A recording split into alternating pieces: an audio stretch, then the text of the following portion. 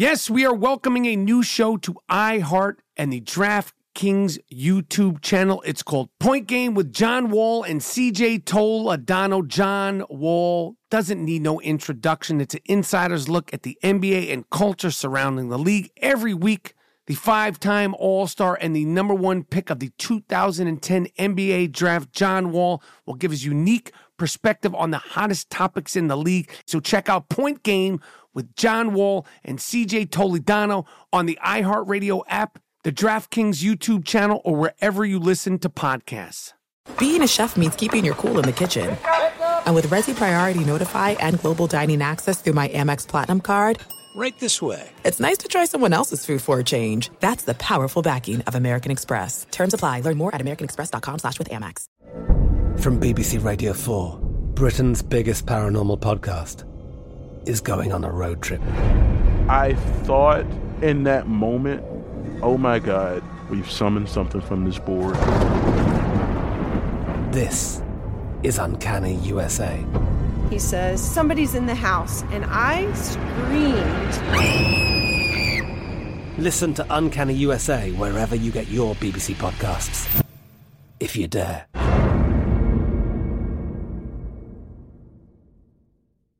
At Bet365, we don't do ordinary. We believe that every sport should be epic. Every home run, every hit, every inning, every play. From the moments that are legendary to the ones that fly under the radar. Whether it's a walk-off grand slam or a base hit to center field. Whatever the sport, whatever the moment. It's never ordinary at Bet365. 21 plus only. Must be present in Ohio. If you or someone you know has a gambling problem and wants help, call 1-800-GAMBLER.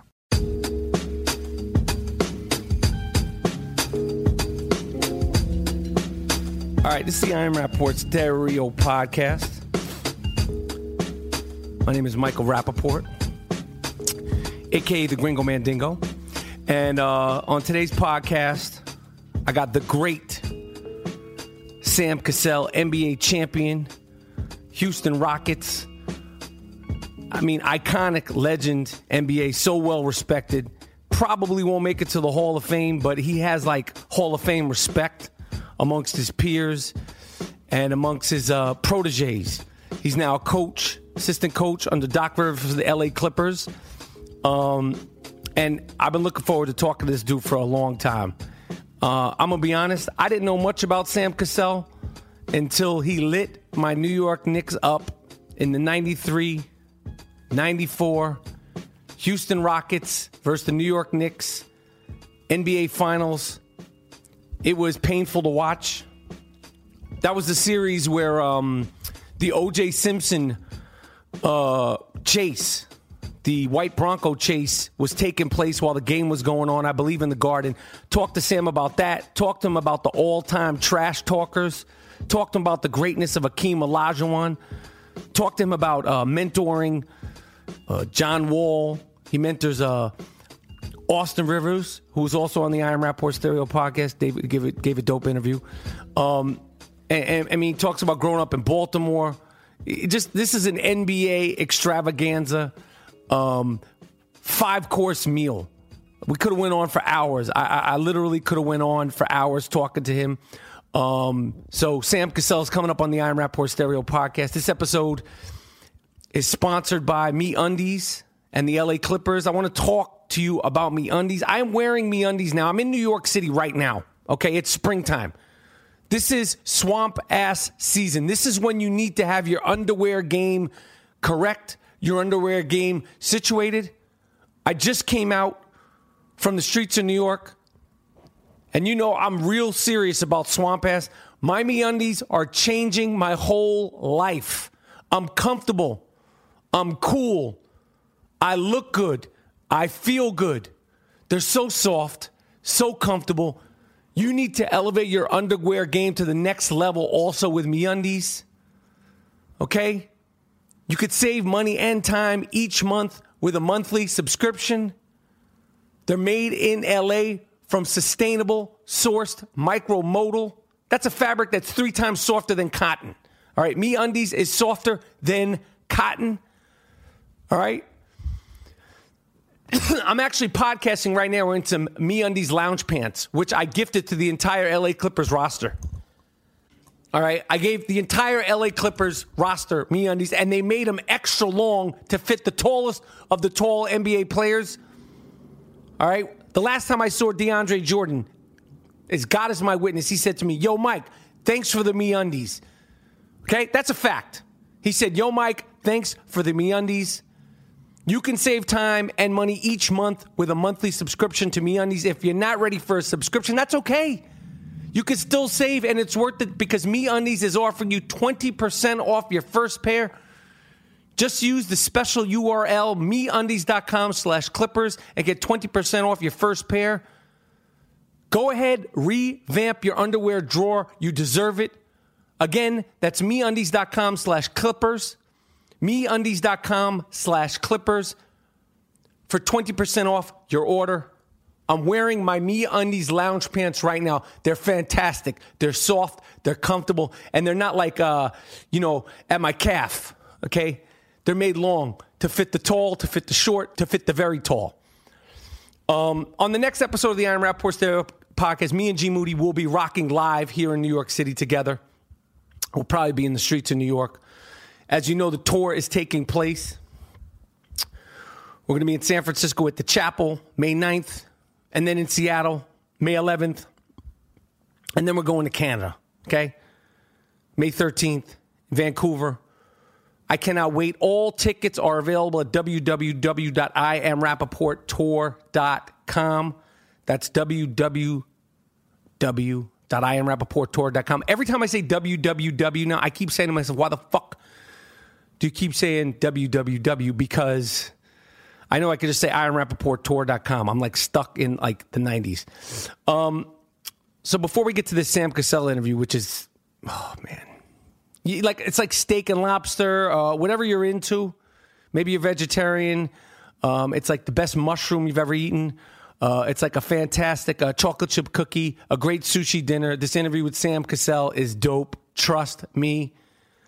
One of the great shit talkers to ever play the game. And he wasn't a shit talker like me. He could actually back it up. The playoffs are underway.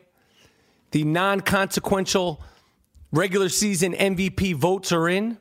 And as I said before, it's a joke. Who cares? Russell Westbrook will be the regular season MVP. His team will be eliminated. Unfortunately, this is not a shot at you, Russell Westbrook. You killed it. He will be the regular season MVP. And if I was him, I wouldn't show up June 26, 2.5 months after the fact to collect my regular season MVP. Okay? I'd be in Bermuda or some unknown island, St. Croix, or I don't know where the hell you go if you're Russell Westbrook in the offseason after you average a triple-double. But he deserves to go wherever he wants. Cannes, south of France, Spain.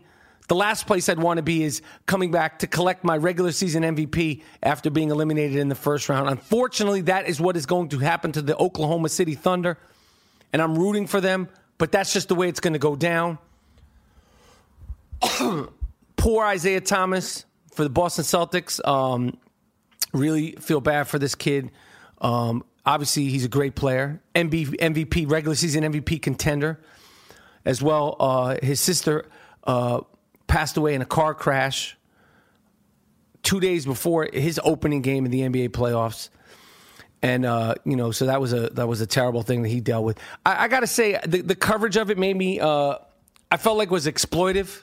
Every single channel, every single Instagram page. Why are you showing him breaking down, him crying? You want to show that on your page to get people to like it? Once you've seen it once, you really need to keep showing it over and over and over and over again? How many times do you want to show this guy's private moment of him crying? And why are you retweeting that and keep posting it? Let him have his privacy. He's already in the middle of the world's eyesight. The NBA playoffs are going on. His team is an NBA contender. And then he has this tragedy, and everybody wants to keep posting this thing of him breaking down when he first hears about his sister passing away. I thought it was ridiculous and over the top. I don't get it. I really wish him and his family the best, and hopefully he could focus on basketball when he's on the court as a little safe haven because I'm sure whatever he's going through and his family's going through is unthinkable and unimaginable. I believe his sister was 22 years old. But I think the coverage is a little bit over top and in my opinion, exploitive. What else is going on? Phil Jackson, I got a message for you, man. Phil, I've said this once. I said this twice. I've said this 3 times. I fuck with you, Phil.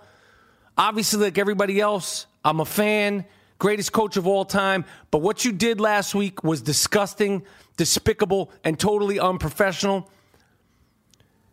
At the season-ending press conference for the Knicks, Phil Jackson, who hasn't spoken to the press, and I think the last time he spoke to the press was the opening season press conference and nothing in between.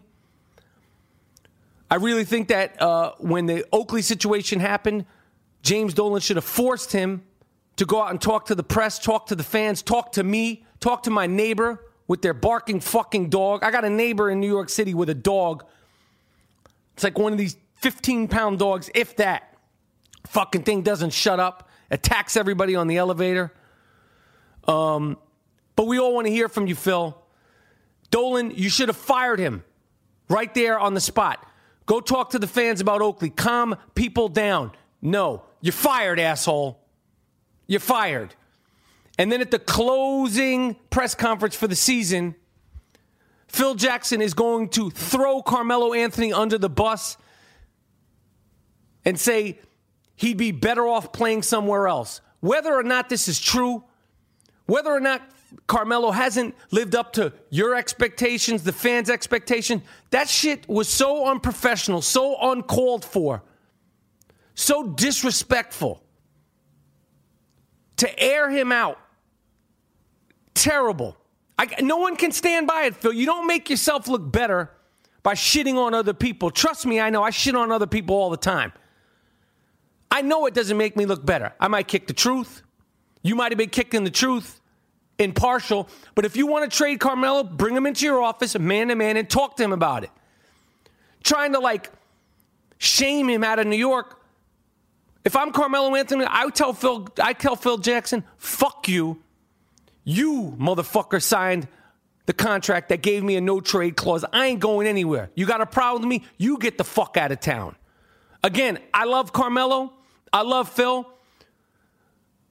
I think Carmelo is not the answer to the Knicks winning, but I would never shit on him like that if I was Phil Jackson.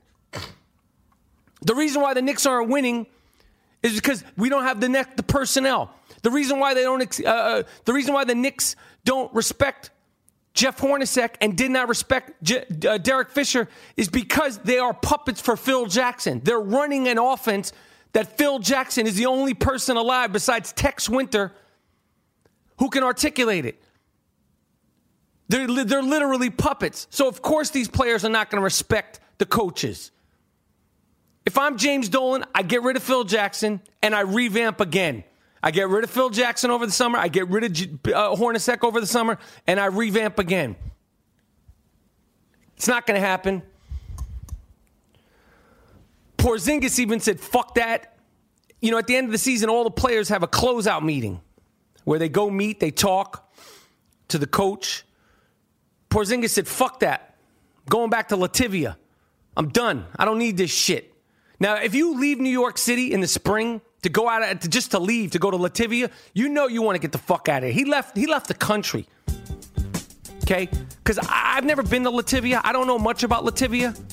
But I guarantee you, it's not the most inviting place in the world. I could be totally wrong. I could be totally speaking out of my ass. There could be great islands and beautiful buildings and cities out there.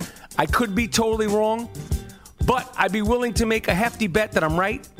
But even Porzingis, who's now 21, was like, fuck this. He figured it out. This is a joke. This is dysfunction at the highest professional level, from the top of Madison Square Garden to the bottom of the bowels of Madison Square Garden. The Knicks organization is dysfunctional. This is the Iron Rapport Stereo Podcast. We'll listen to a little funk, and we'll come back, me and the great Sam Cassell. Welcome to Play It, a new podcast network featuring radio and TV personalities talking business, sports, tech, entertainment, and more. Play it at play.it.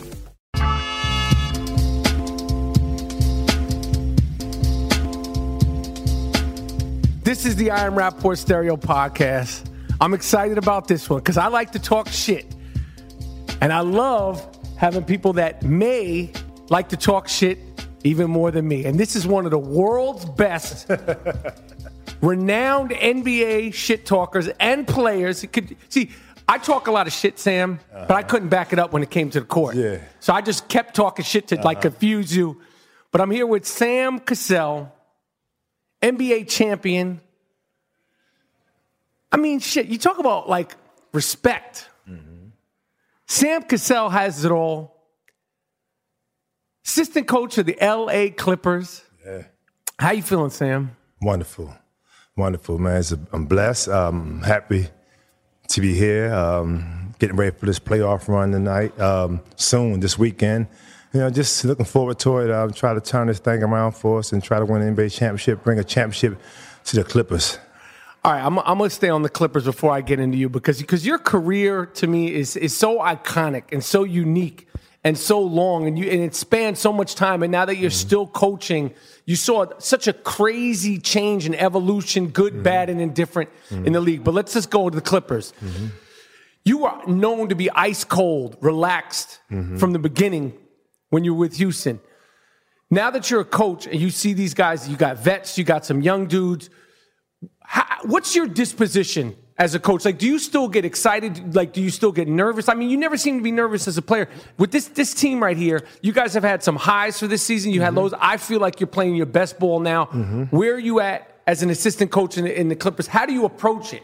Well, I feel right now my approach is very positive with our ball club. Like you said, we're in a great place right now. Our spirit of our team is great. I think from day one, our team wanted to go from November to April.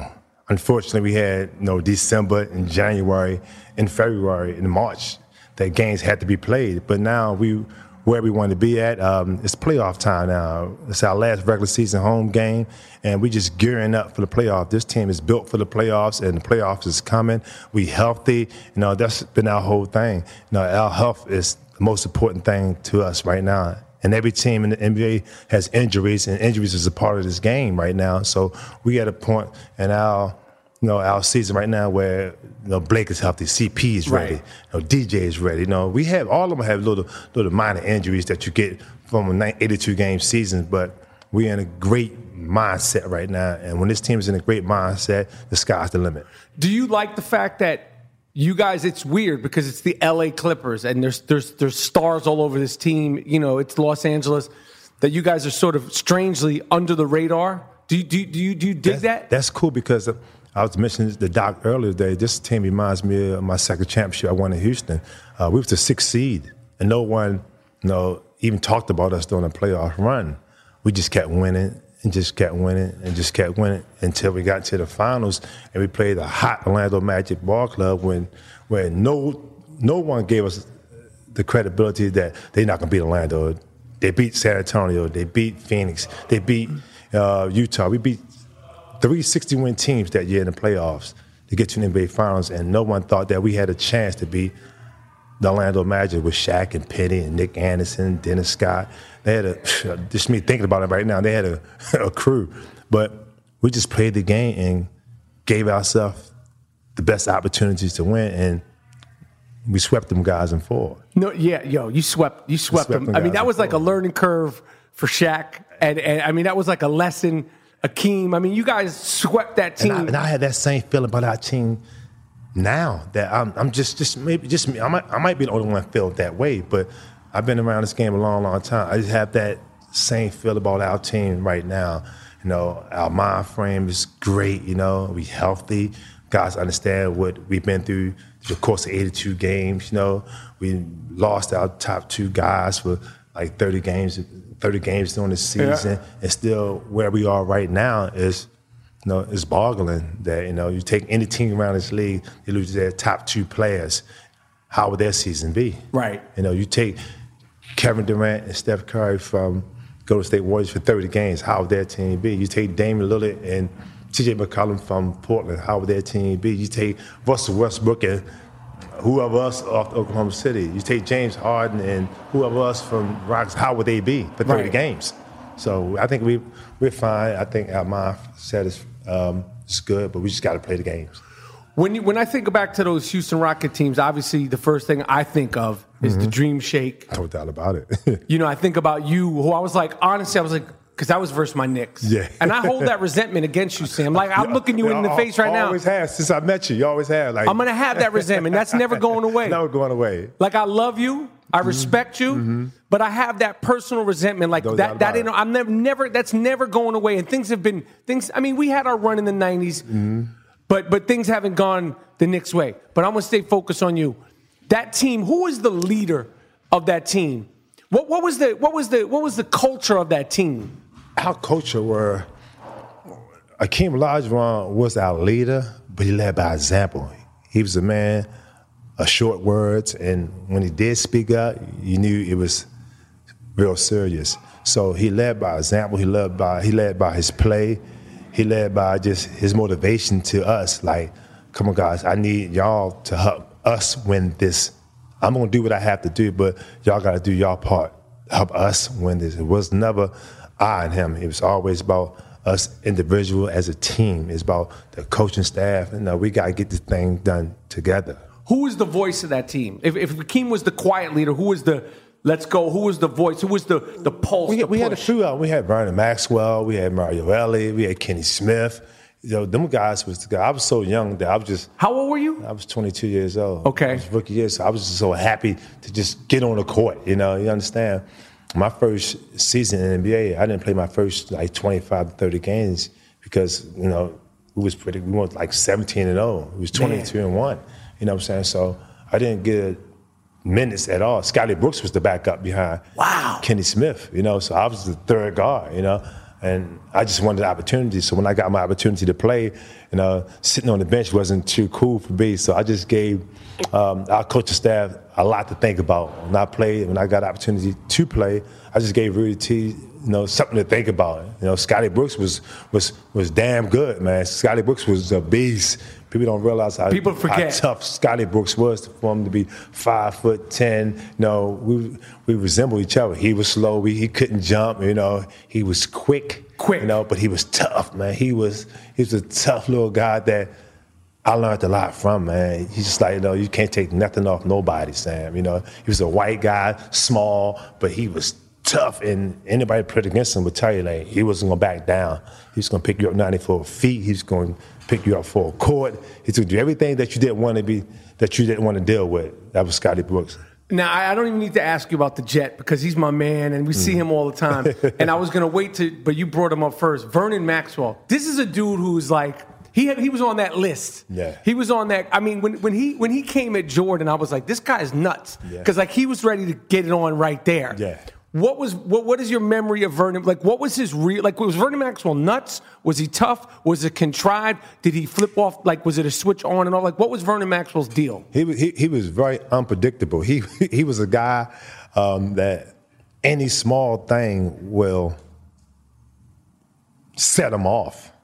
And when he played against the top two guards in our league, he looked forward to it. He knew, like you said, Michael Jordan, Mitch Richmond, Reggie Miller, Clyde Drexler, them guys, he got up to play. Like, he respected them guys, but he felt deep in his heart that he was better than Michael Jordan. We used to always tell him, man, you crazy. He's like, no, I'm telling you, man, what can he do better than me, man? I was like, well, he can jump higher than you.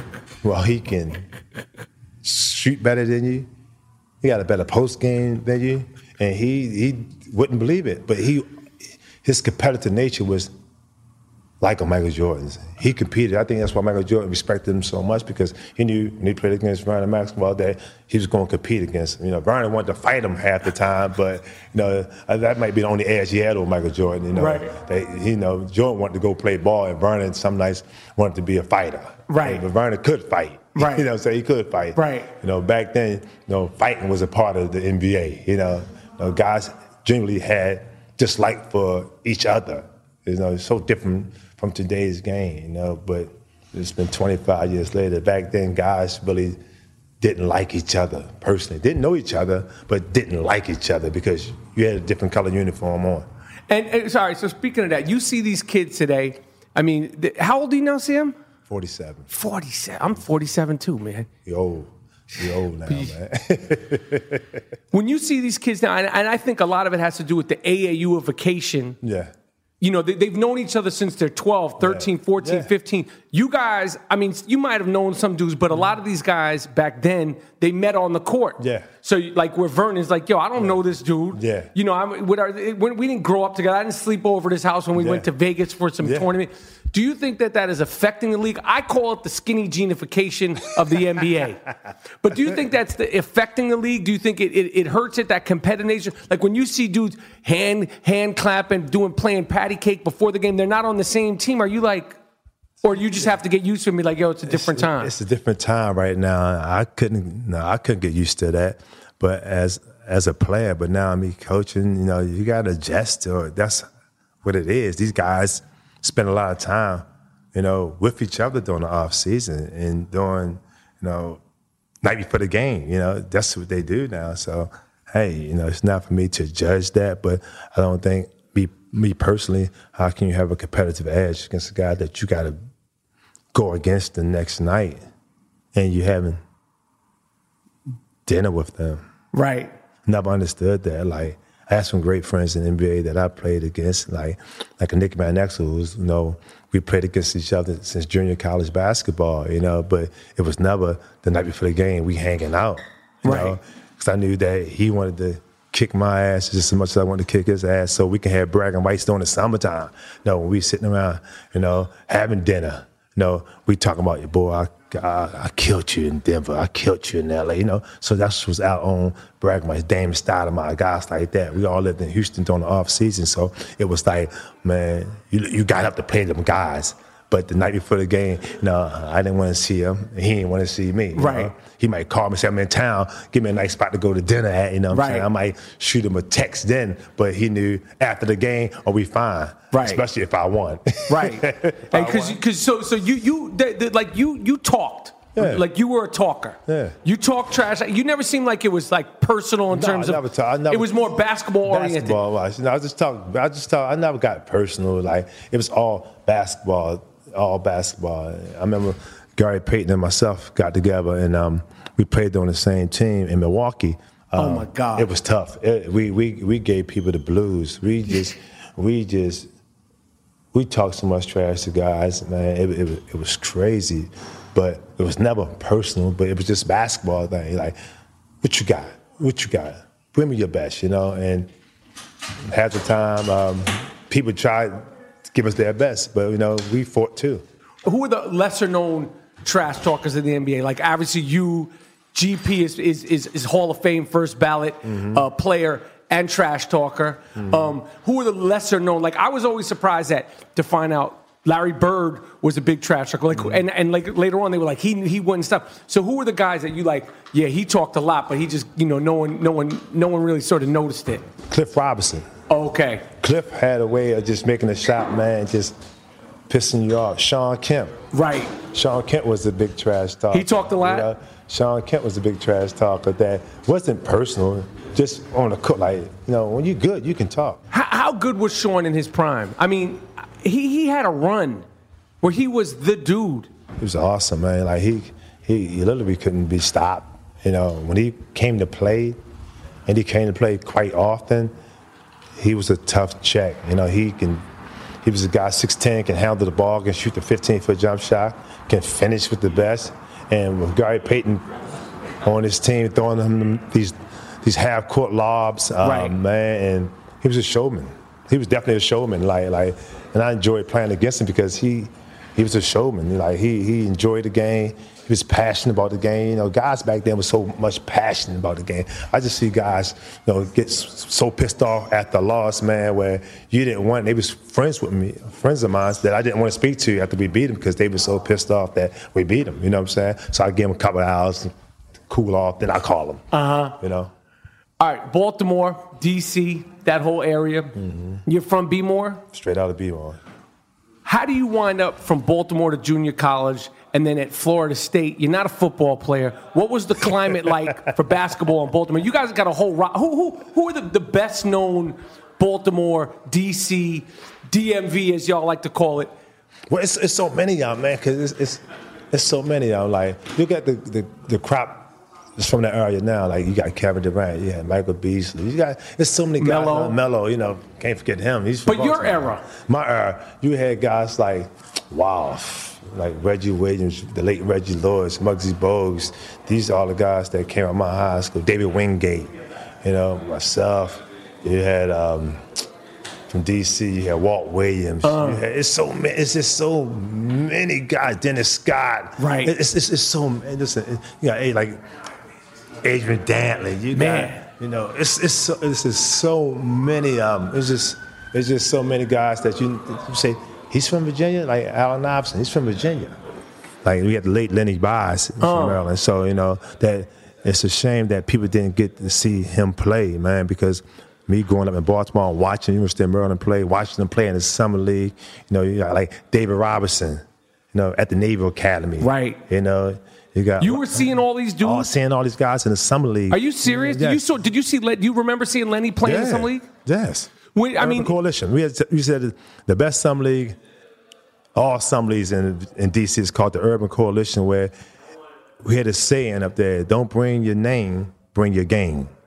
So you had so many like street guys from D.C. and Baltimore who had mad game, but unfortunately may got arrested or whatever, but still had game. Right. One of the great players from D.C. named Bootney Green. Oh, man, he was awesome. I'm thinking with the Cheney State and Division II guy, but he was 6'3", 6'4". Like, he can really, really, really hoop. So when you played against him, you had to bring your game, like Sherman Douglas, you had Mark Tillman. You had so many guys, man. You had so many guys that can actually play the game of basketball at a high level, man, that it was crazy. Sometimes in some league, you might have, like, on one game, you might have, like, 10 pros out there playing ball. So if you lived in Atlanta, you heard about the Urban Coalition, that you had to be a part of it. The summer league games was Saturday and Sunday, so it was phenomenal back then. What was I think that Muggsy Bogues, he should be giving TED Talks. He should be giving motivational talks. If you're 5'3", to play as long as he did at the competitive level in the NBA, that's like freaky. Yeah. And it wasn't like no novelty. Muggsy was that. Like, what was he like seeing him play in these pickup games, summer league, and all that stuff? It was awesome because the way he played in the pros is the same way he played in the summer league. That you couldn't throw the ball up the court against him because he was so impactful defensively that you really couldn't do the things that you want. You couldn't show him up on the basketball court because he'd steal the ball from you and show you up. He was a pro for a reason, man. He was the ACC Defensive Player of the Year for a reason. He was the dominant player. He was second-team All-American as a senior at Wake Forest for a reason. Right. He played 17 years in the NBA for a reason because he knew how to play the point guard position. He knew how to get his teammates involved. He knew how to be impactful at 5'3". You looked at Charlotte teams he had when he had Grandmama, Larry Johnson, and Zoe, and Kendall Gill, and Johnny Newman, and Dale Curry. When they missed, the first person got the ball to is Muggs. Right. To push the ball up the court to get these guys shots. And he was that dominant. He was that dominant at 5'3". Trust me, some of the great ball handlers, Isaiah Thomas, Gavin Johnson, why even attempt dribbling the ball up the court against him? I remember I seen Isaiah play him. He just gave the ball to Joe Dumars. He didn't want it. He didn't. Why? It's too much of a hassle. It's too much of a hassle. Now, half court, now Isaiah can do what he had to do. But full court to drill the ball up against Muggsy Bogues, man, Doc always talk about it, how difficult it was just dribbling the ball up against him. It was tough for everybody to bring the ball up against him. Everybody. So how did you wind up at junior college? Why didn't you wind up going to a big school? Like, what was your path to Florida State and inevitably the NBA? I went to a junior college. I went to San Jacinto. I didn't academically qualify. I signed with DePaul coming out of high school. And I think me going to junior college at San Jacinto Community College in Pasadena, Texas was awesome for me. It gave me a chance to leave home, leave Baltimore. Gave me a chance to grow up to be a young man. It helped me out a lot. So when I came home after my freshman year, I knew that I could play at a high level. I just got to get through this next year of, junior college basketball. I got through it. I became Player of the Year in junior college basketball as a sophomore. Went on to Florida State, known as a football school, like you said, football powerhouse. Right. In the early 90s. And once I got to Florida State, I knew that we had a lot of talent. And you think about that team I had. We had 4 guys get drafted off that team. Who else was on the team? Bobby Sarah. We had a guy named Doug Edwards. Okay. Got drafted, I think, 12th by Atlanta Hawks. We had, like I said, Bobby Sarah. We had the All-American football player in Charlie Ward, who got drafted by the Knicks. So we had 4 guys off of football university that got drafted in 2 years. I was there. So the football was great. And I chose Florida State because of the football team. I love Florida State football. So I said I could see a game every Saturday. So that was cool. But once I got there on campus and seen how Tallahassee was, and I enjoyed my 2 years there. My jersey's retired in the rafters there, only 2 years, but I had a great time. Going to Florida State taught me how to become a man. Taught me how to become a young man in this world. So I had all the people at Florida State that helped me to become that. To this day, I thank y'all. When did you know you were ready to play NBA basketball? I'll tell you what. During all the AU tournaments I watched the game. It was Duke against Georgia Tech. When Kenny Anderson came down and gave Bobby Hurley that move between the back, behind the legs that to this day everybody talk about. And I played against both of these guys in high school, and I did well against both of these guys. Now I see these guys on national television, and Dick Vitale just pumping them up. Dick Vitale going crazy. Oh, baby, did you see that? And I was like, man, I can do that against these guys. I competed against these guys at a high level and did well against these guys. So once I saw that, and I just knew that if I take care of this stuff academically, I just get the opportunity, I'm going to take advantage of it. Who were the other dudes that were coming up at that time? Kenny Anderson in New York. Sam was, he was God. A legend. And it was deserving. He was good. He was Chips was real good. Chips was real good. But during that time, I knew I could, the thing I could do against all these guys, I can score against all these guys. Who were the other dudes from that time? Man, they had like Chris Jackson, Laterrial Green. I was in there, Laterrial Green. They had a whole bunch of guys that came out then. That was like Greg Graham, Rex Walters. Right. These guys was pretty good, college ball players. You had James Hollywood Robinson out of Alabama, Nick Van Exel out of Cincinnati. Had a lot of these guys was pretty good. And, man, Nick used to always talk about it because we was junior college guys. We used to always talk about it, man. Once we get the opportunity to get on that national stage, man, you got to do well. And I just always tell them, you got to do well. So my first year at Florida State, we moved into the ACC conference. Florida State was in the Metro Conference. And me being from Baltimore, ACC country, so I was like, oh, this is ideal for me. This is where I have to go at. So I could play against the Duke, the North Carolina, the Marylands, Wake Forest, NC State, Clemson, all these great Atlantic Coast Conference schools, man. And once I made that decision to go to Florida State, and we moved into the ACC conference, it was over. What was it like? You talk about, you hear about, and I've seen it for my whole life watching basketball, playing in Duke with them fans out there. Outrageous. Are they nuts? They're nuts. Is that the craziest place to play basketball you've ever played, college and pro? It's the craziest place because it's so small. Is it small? I've never even been in there. It's too small. It's like a high school gym, a nice high school gym, and the fans, the student body is unbelievable. I mean, they have their 6-man is their student body because they can almost touch you, right? Cameron crazies. They're nuts. They call them the Cameron crazies. But it's all the fun. As a college student athlete, man, it's all the fun, man. It was all fun. But they got into it. They really got into it. Plus they had a good team. They had Crystal Laettner, who I think was one of the most outrageous, great college basketball players, man, that I've saw. Right. He was that good. He could shoot the three. He can post you up. He made every damn free throw. He got every big rebound, and he was white and he was tough. Right. You know what I'm saying? So the observation of there's no tough white guys, that's bull. You know, because Christian Laettner was one. This whole thing, you know, you're talking about college and, you know, your career in college, and you named all these college players, and Laettner probably being one of the best, most prolific college players.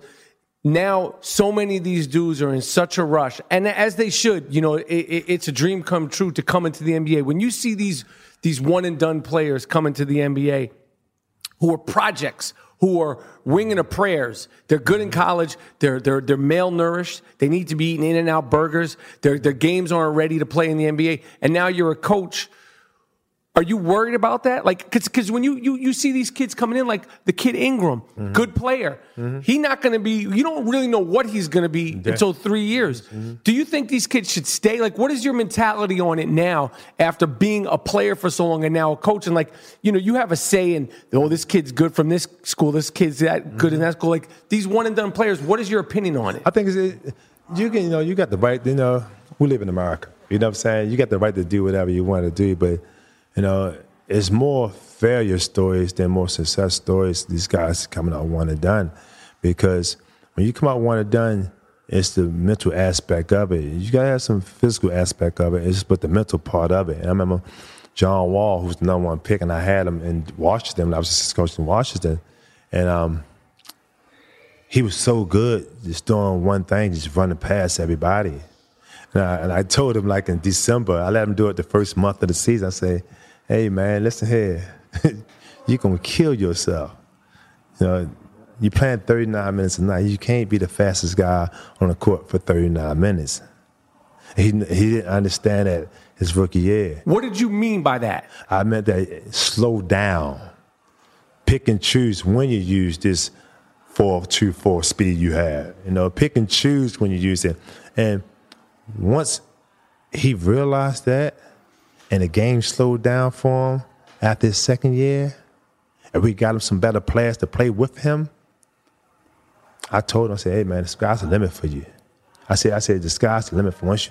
Now he's slowing down. Now he sees the game as a point guard, not as a road runner. He pick and chooses when he uses his speed. And no, he's going to be an all-star until they get tired of being an all-star. You know, he's that good. He's that good. But at first, it was an adjustment period. You know, you got to let a guy who was the player of the year in college basketball and came into with all these accolades, you got to let him test his own waters out first. You know, you got to let him see that what he was doing in college and he did all his life is not working. Right. It's not working. And that's what I did as a coach. I'm a former player, and I just watched him say, okay, you can't just say, no, you got to do it this way his first day at camp. You got to do it this way. You got to let him see to do it his way. Then when his way is not working, then you will him in. Right. That's what I did for a whole year. Everybody kept saying, John Wall ain't better. What's Sam teaching him over there? What's Sam teaching him? You know, he was that good to get to be the number one pick. You don't be the number one pick by mistake. Right. You know, you don't be that by mistake. So when people kept saying, well, what's Sam doing to him? He ain't teaching nothing. Sam ain't teaching nothing. You know, like, because I let him take his own course. Right. That when it was time for him to say, man, all right, I'm ready. It was easy. It was so easy to teach him the game. It was so easy. It was so easy to teach him the game after that because he knew that what he was doing wasn't working. Right. He still got 17 points. He still was the rookie of the year. Right. You know, he did that on his own. Right. You know, but like I said, for you to be a primetime point guard and primetime all-star, which I knew he wanted to be, I said, you got to slow down, and we got to do it my way. And he gave himself to me. Like, okay, it's your way. He had his own personal shooting coach, and I understand that terminology, you know, but. Well, what do you think of that? These guys, like, when you played ball, you talk about Baltimore, the Summer League, y'all played ball. I mean, whatever you did on your own, you shoot and drill, I don't know what. Like, the whole atmosphere, training of the NBA has changed since you've been a participant into now. And guys have shooting coach, God bless them. They come in, they're getting acupuncture and, all this stuff, and it's all great. Like, do you think it's necessary? Do you think it's over the top? Or is it a little bit of both? Or guys getting too out of hand with, like the drills and the running through hoops and all that stuff? Like, and you guys just were playing ball. Like I hear Dominique said, he said, yo, we worked out in the summer. We just played. That's how you get. I think to get better, I never had a personal trainer or a dribbling coach or a shooting coach. I just played. I played against the best ball players that I could possibly find and play against, like the Damon Stoudemires, the Tim Hardaways. I remember one year I went to Chicago to play in the Summer League in Chicago. So I heard the Summer League in Chicago is good, And I went out there and played a couple games, So you got Tim was out there? Yeah, he was amazing. You know what I'm saying? Just to see Tim with no structure, just go and play. What was he like playing, guarding him? He's a major problem. Man, he was a problem. He was a problem. He was a major problem because the thing the guy could do, he could shoot from deep, and he set you up. He can make layups, and he was tough. He was 6 foot tall. He was tough. And low, right? He was the bowling ball. He was a bowling ball that you had to really go back at him to gain his respect. You know what I'm saying? If you just come down and pass the ball and go through to the corner away, and he's attacking you. Back then, you couldn't wait because them guys was attacking you. You can hand check. Game was more physical back then than what it is today. It wasn't such thing of a flagrant foul. A flagrant foul calls for an ambulance driver to come bring the ambulance on the court, and blood had to be splattered all over the place before they get you a flagrant foul. So do you talk about forget even the flagrant stuff, because I'm a Knicks fan, and on my 90s Knicks defined flagrant fouls. Oh man! But in terms of the hand checking, how much of an advantage was that to a defensive player, and how much of it being taken away does it allow guys to flourish? And, like last year, and I love Steph. I fucking love Steph. Mm-hmm. But last year, after he won unanimous MVP, and then, he had the injury, and then he wasn't as Steph Curry-ish into the playoffs, people are saying, he wouldn't have done this back then, and they're comparing. What is your take on that? First, so it's a two-part question. The actual hand check, the defensive rules that have been taken away, or the offensive rules that have been given, and like this sort of softening in this generational. He wouldn't have been able to do this. He wouldn't have been able to do that. So break that down, what you think about that.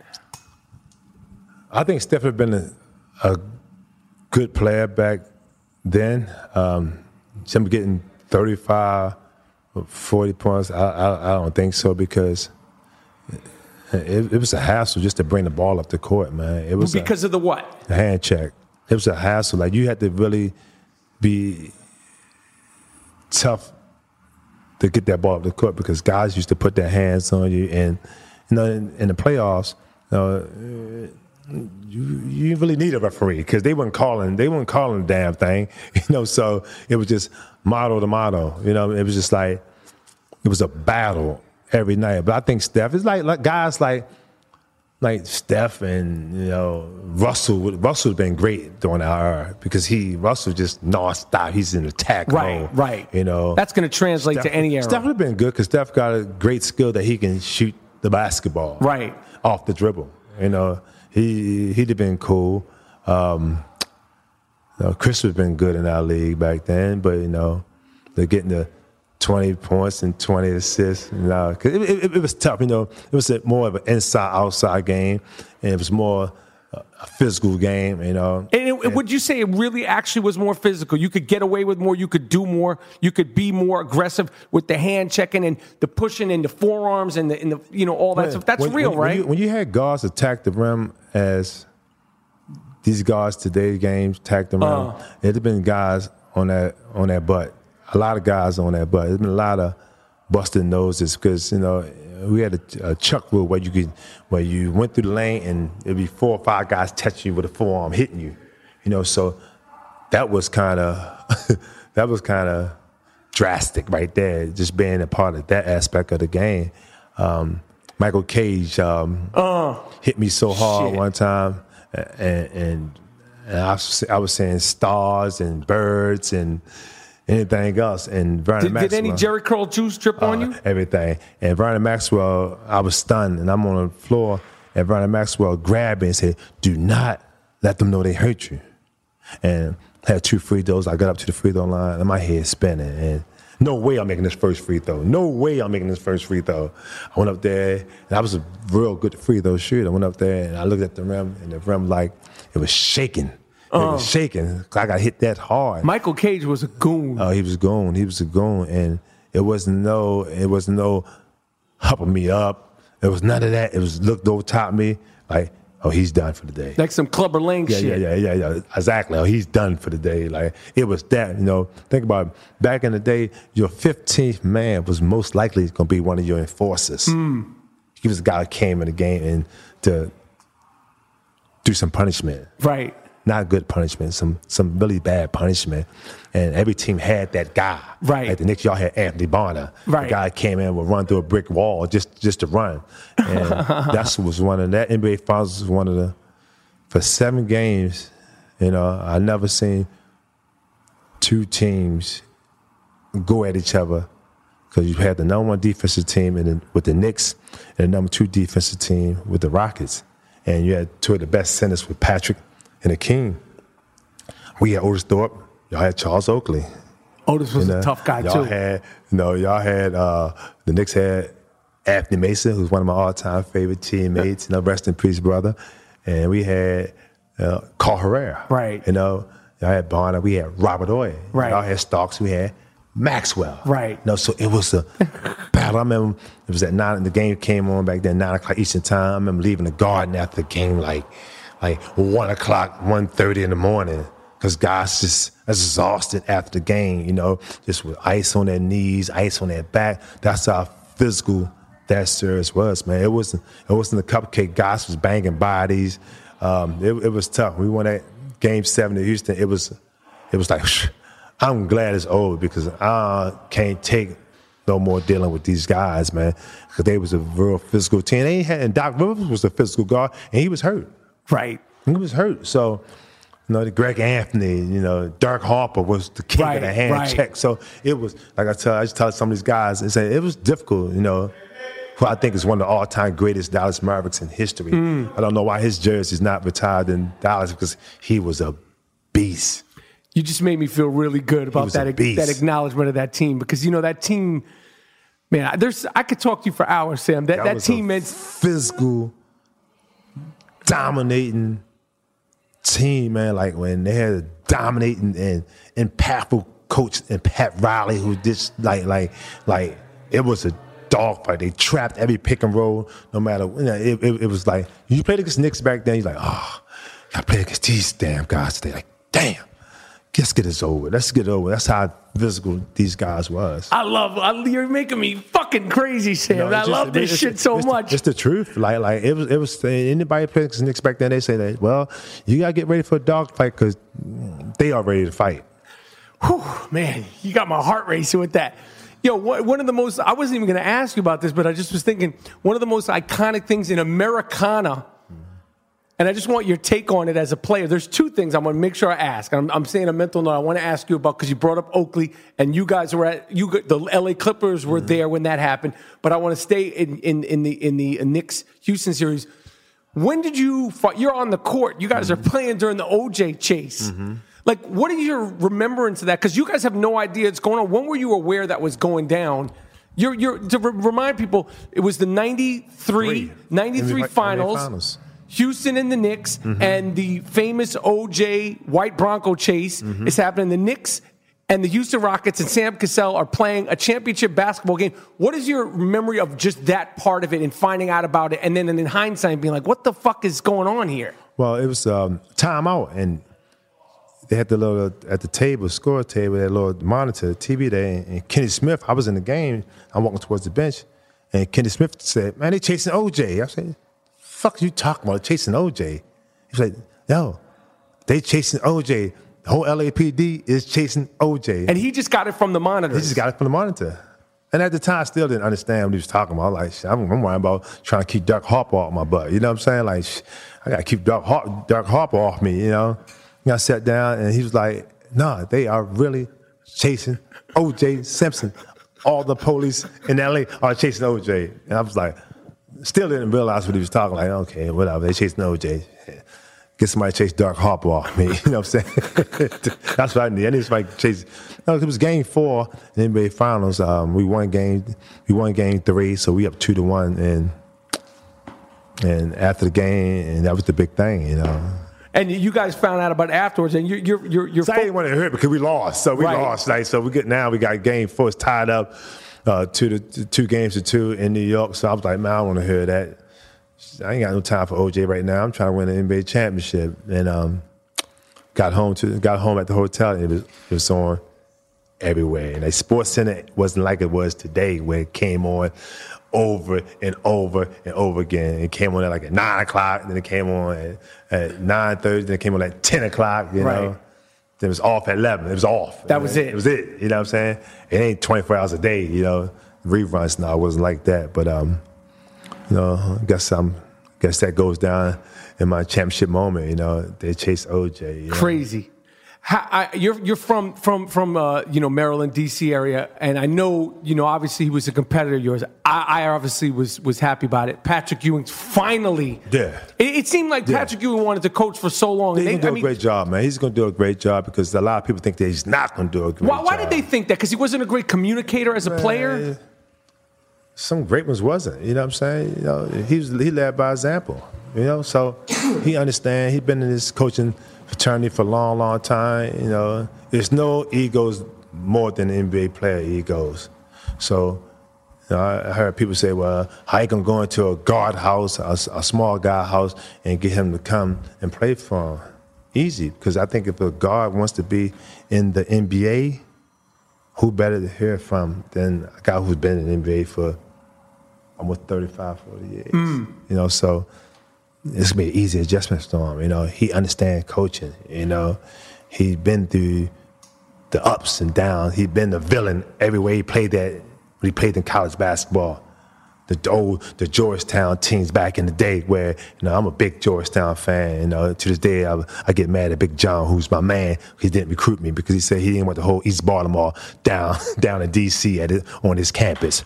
You know, but he's gonna bring that. Patrick Ewing is gonna bring everything that these great college coaches are going to bring. He's going to do it.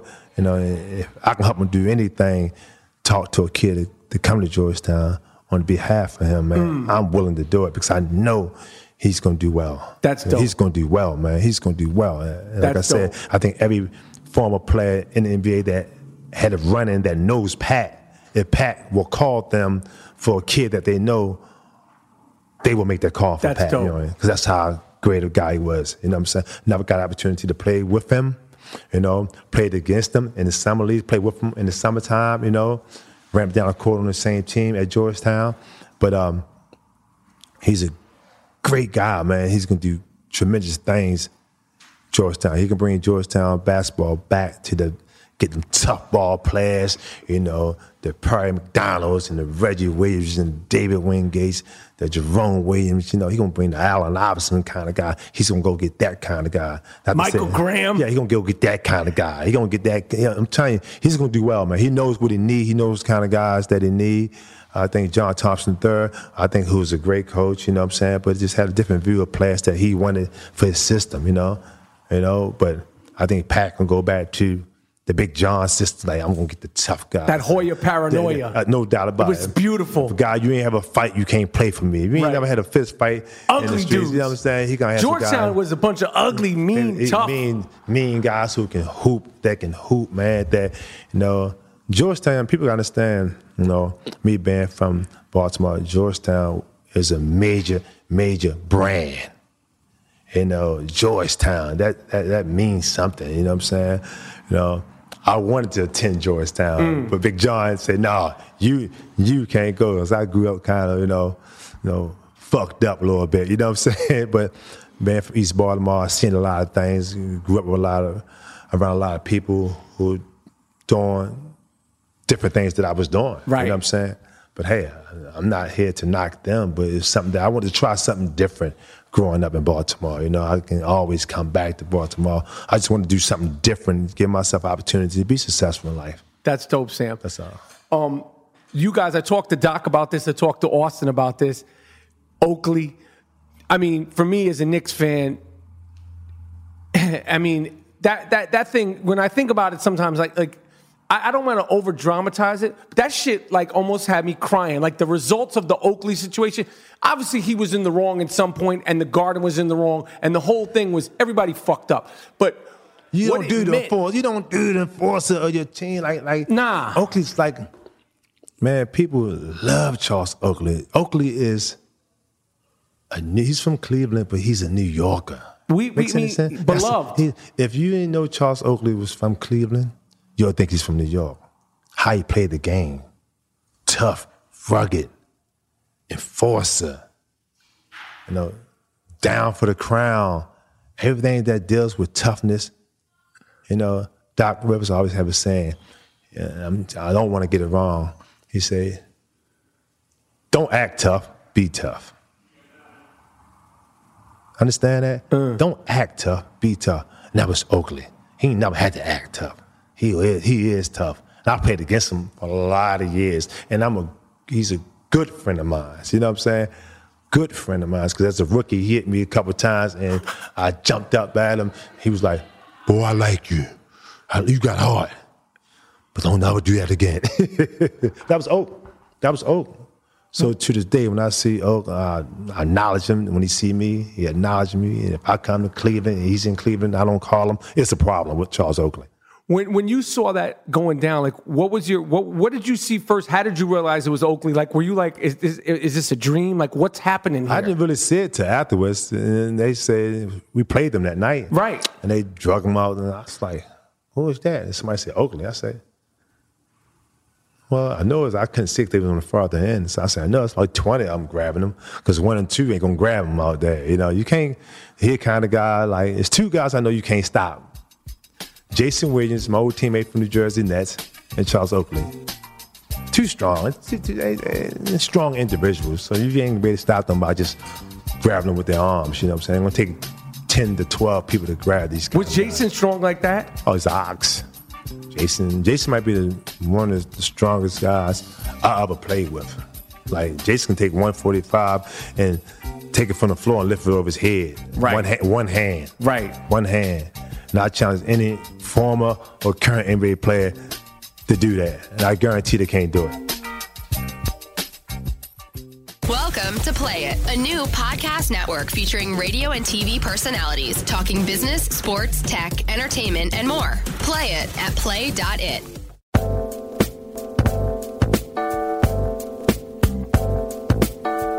What was your first oh shit moment when you were playing in the NBA? Like, who was the player that you grew up looking at, admiring, and then when you're 22 years old, you're a rookie, and you're like, you're D'ing them up? Now, I've had this with Isaiah acting. Thomas. Okay. Isaiah Thomas. What was that like? Oh, wow. It's awesome. It was awesome. And Zeke was kind of, he hurt his hamstring, and he was kind of, he had this big old bandage on his leg. And I was like, wow, I'm on the court with Isaiah Thomas. But it was awesome, man. It was just awesome. Me just out there competing against him. And he was on one leg. I can't lie. He was on one leg. I think he tore his hamstring. He was just coming back from a hamstring injury. I think that was the injury that said after that one, he was like, I'm done. He retired. I think he retired during the season. I'm done. I can't do it no more. But it was an honor that one game I played against him that, because I always wanted to be Isaiah Thomas, Isaiah Thomas from Indiana when he beat North Carolina in NCAA championship, And he was the guy that I always like, oh man, like Ross Strickland, like that's like. Talk about him. No, he's a guy we always forget. He's the one. To me, he's probably the most underrated ball player in the NBA. He's in. It's a shame that he never can make an All-Star team. Like Ross Strickland and Dirk Harper. These 2 guys not All-Stars. Like wow. Like if they're not All-Star, like who are All-Stars?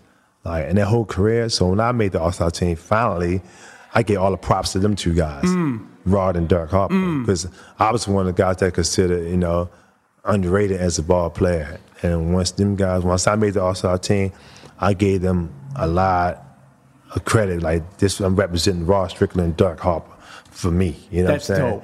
dope. I experienced it, and I hope them 2 guys, and I'm representing them 2 guys for this weekend. That's dope. Jerry West said last week that he doesn't, he's ready to give up his being the logo of the NBA. Let's just say, if he gives it up, who do you say should be the logo? Who is the best player in the NBA? If he gives it up, history. Who should be the logo? If he gives it up, I don't think Michael Jordan should be on the logo because everybody knows that Michael Jordan. I think Kareem Abdul-Jabbar. I think the skyhook should be on the logo. If Jerry West want to get that up, I think Kareem. Because I don't think to this day no one is going to catch that. That's going. What do you got? 38,000 points. I don't think no one going to catch that. Steve Nash, you played with him as a rookie. Mm-hmm.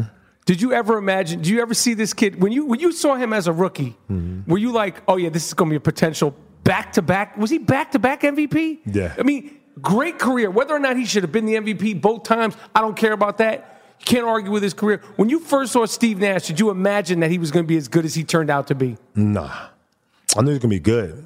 Because he had heart. Steve as a rookie, he had a lot of heart. He just wouldn't shoot the ball. I used to get mad at him so much. He'd tell you today, I used to get mad at him. Like, listen, shoot the basketball, because he could shoot. He could shoot. Right. I said, you got to play this game like you played in college. I said, once you figure that out, you can be fine. I said, you got to play this game the same way. You can't beat somebody that you're not. Mm. And the first year, he used to overpass all the time. He had shots because he wasn't. No, he thought he was doing the right thing. But once he learned how to do the right thing by shooting the ball, and he became solid and Phoenix, he got with D'Antoni and became in that system, high pick and roll, spread the court, and he's just making passes. And it didn't surprise me. These kids, I asked you earlier, I'm going to go back to it. These kids, Lonzo Ball, his father, I've talked outwardly about it. He sort of put an X on. In my opinion, my problem with LeVar Ball is, first of all, you're talking crazy. You could beat this one, you could beat that one, But my biggest problem with this, he's put his X on his son's back, that he's not going to have to. He basically cashing checks on his son's going to have to, deliver. When he's saying he's going to be better than Steph Curry, when he's saying he's going to do this and do that, what is the biggest surprise that for any rookie? But let alone a point guard that's coming into this NBA when you got John Wall, you got Dame Dollar, you got Kyrie, Kyrie, he's nasty. Every team's got a nasty point guard. You got this gentleman over here, CP3. It's going to be an adjustment for him. This is not college basketball where you find out of 10 games 2 really good point guards. Every night you're going to go against a point guard that was an All-American in college too. You know what I'm saying? Mm-hmm. Like Ty Lawson's not in the top 10 point guards, professional point guards. But you go back 8 years ago, Ty Lawson was a beast in college. Mm-hmm. Was a beast in college. He's another DMV guy, Right. So he was a beast. So now you come into the best possible league in basketball, and the point guard position in our league right now is stronger than ever. We forgot to mention James and Russell. Every team. It's ridiculous, especially in this Western Conference. It's you don't have to kind of play basketball in this Western Conference, man, because as a guard, it's a task every night, and just let's wait and see, to say that you can be better than this guy and that guy. It's been some guys that have rated high in college basketball and get to this league and just don't work out. What is the difference? When these guys are rated, you've seen it. You've played with dudes. You've had guys on your team, whether it's head case, whether it's ability, whether it's work ethic. What is the difference between a guy, I'm throwing out a name, kicked ass in college, Adam Morrison? Every year there's first-round draft picks. You're like, wait a minute, what the fuck happened to that dude?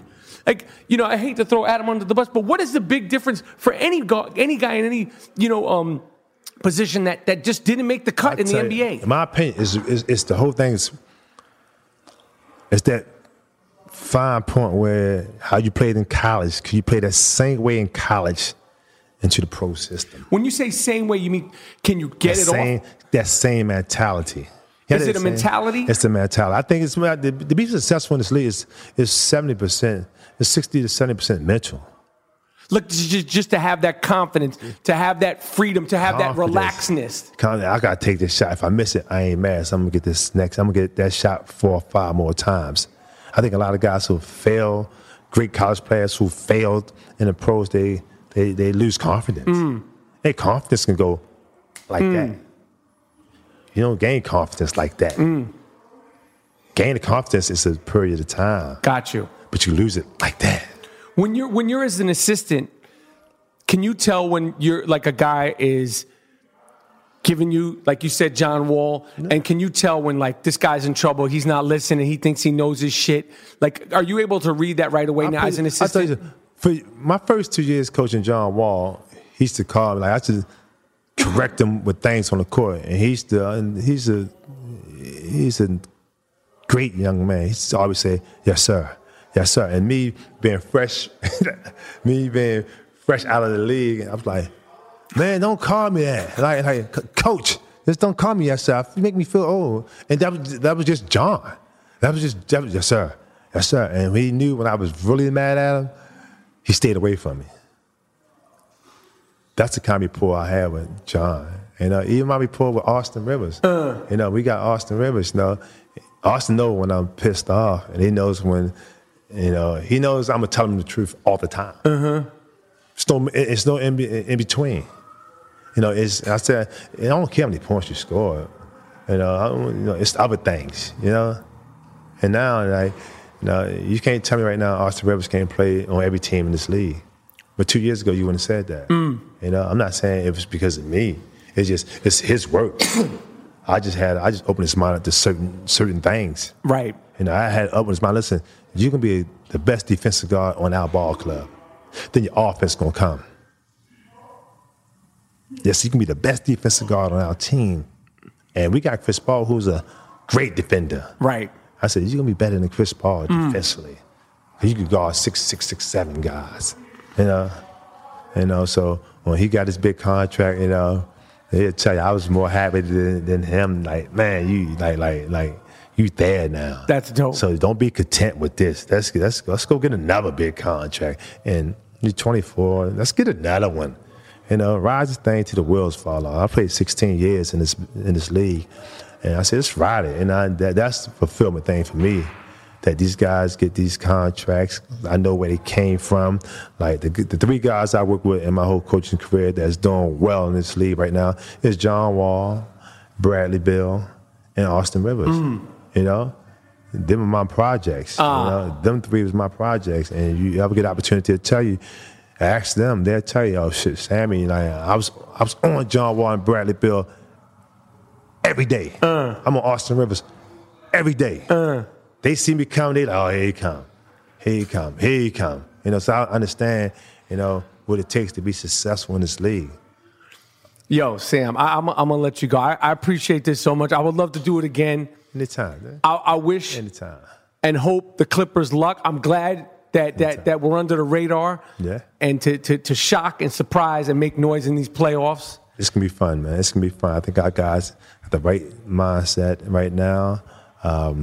We got to do it. We got to play. And it's going to be challenging, but I think this team is ready for the challenge. Sam Cassell. Sam, I am the great Sam Cassell. This is like part 1. There's like 400 other questions I could have asked you, but this is good, so I appreciate it, Sam. And I just want to tell the people, Sam Cassell is an above-average ping pong player. Talks a lot of shit. He beat me in a three tournament, a best out of 3 tournament, and he did beat me. But he will. Please admit now, you were sweating like you were in Game 7 of the finals. No were you doubt not? about it. But I won. You won. I won. You won. But I'm here a lot. I get no rematch. We both were sweating. Don't say I was the only one sweating. We both were sweating. You came out your jacket.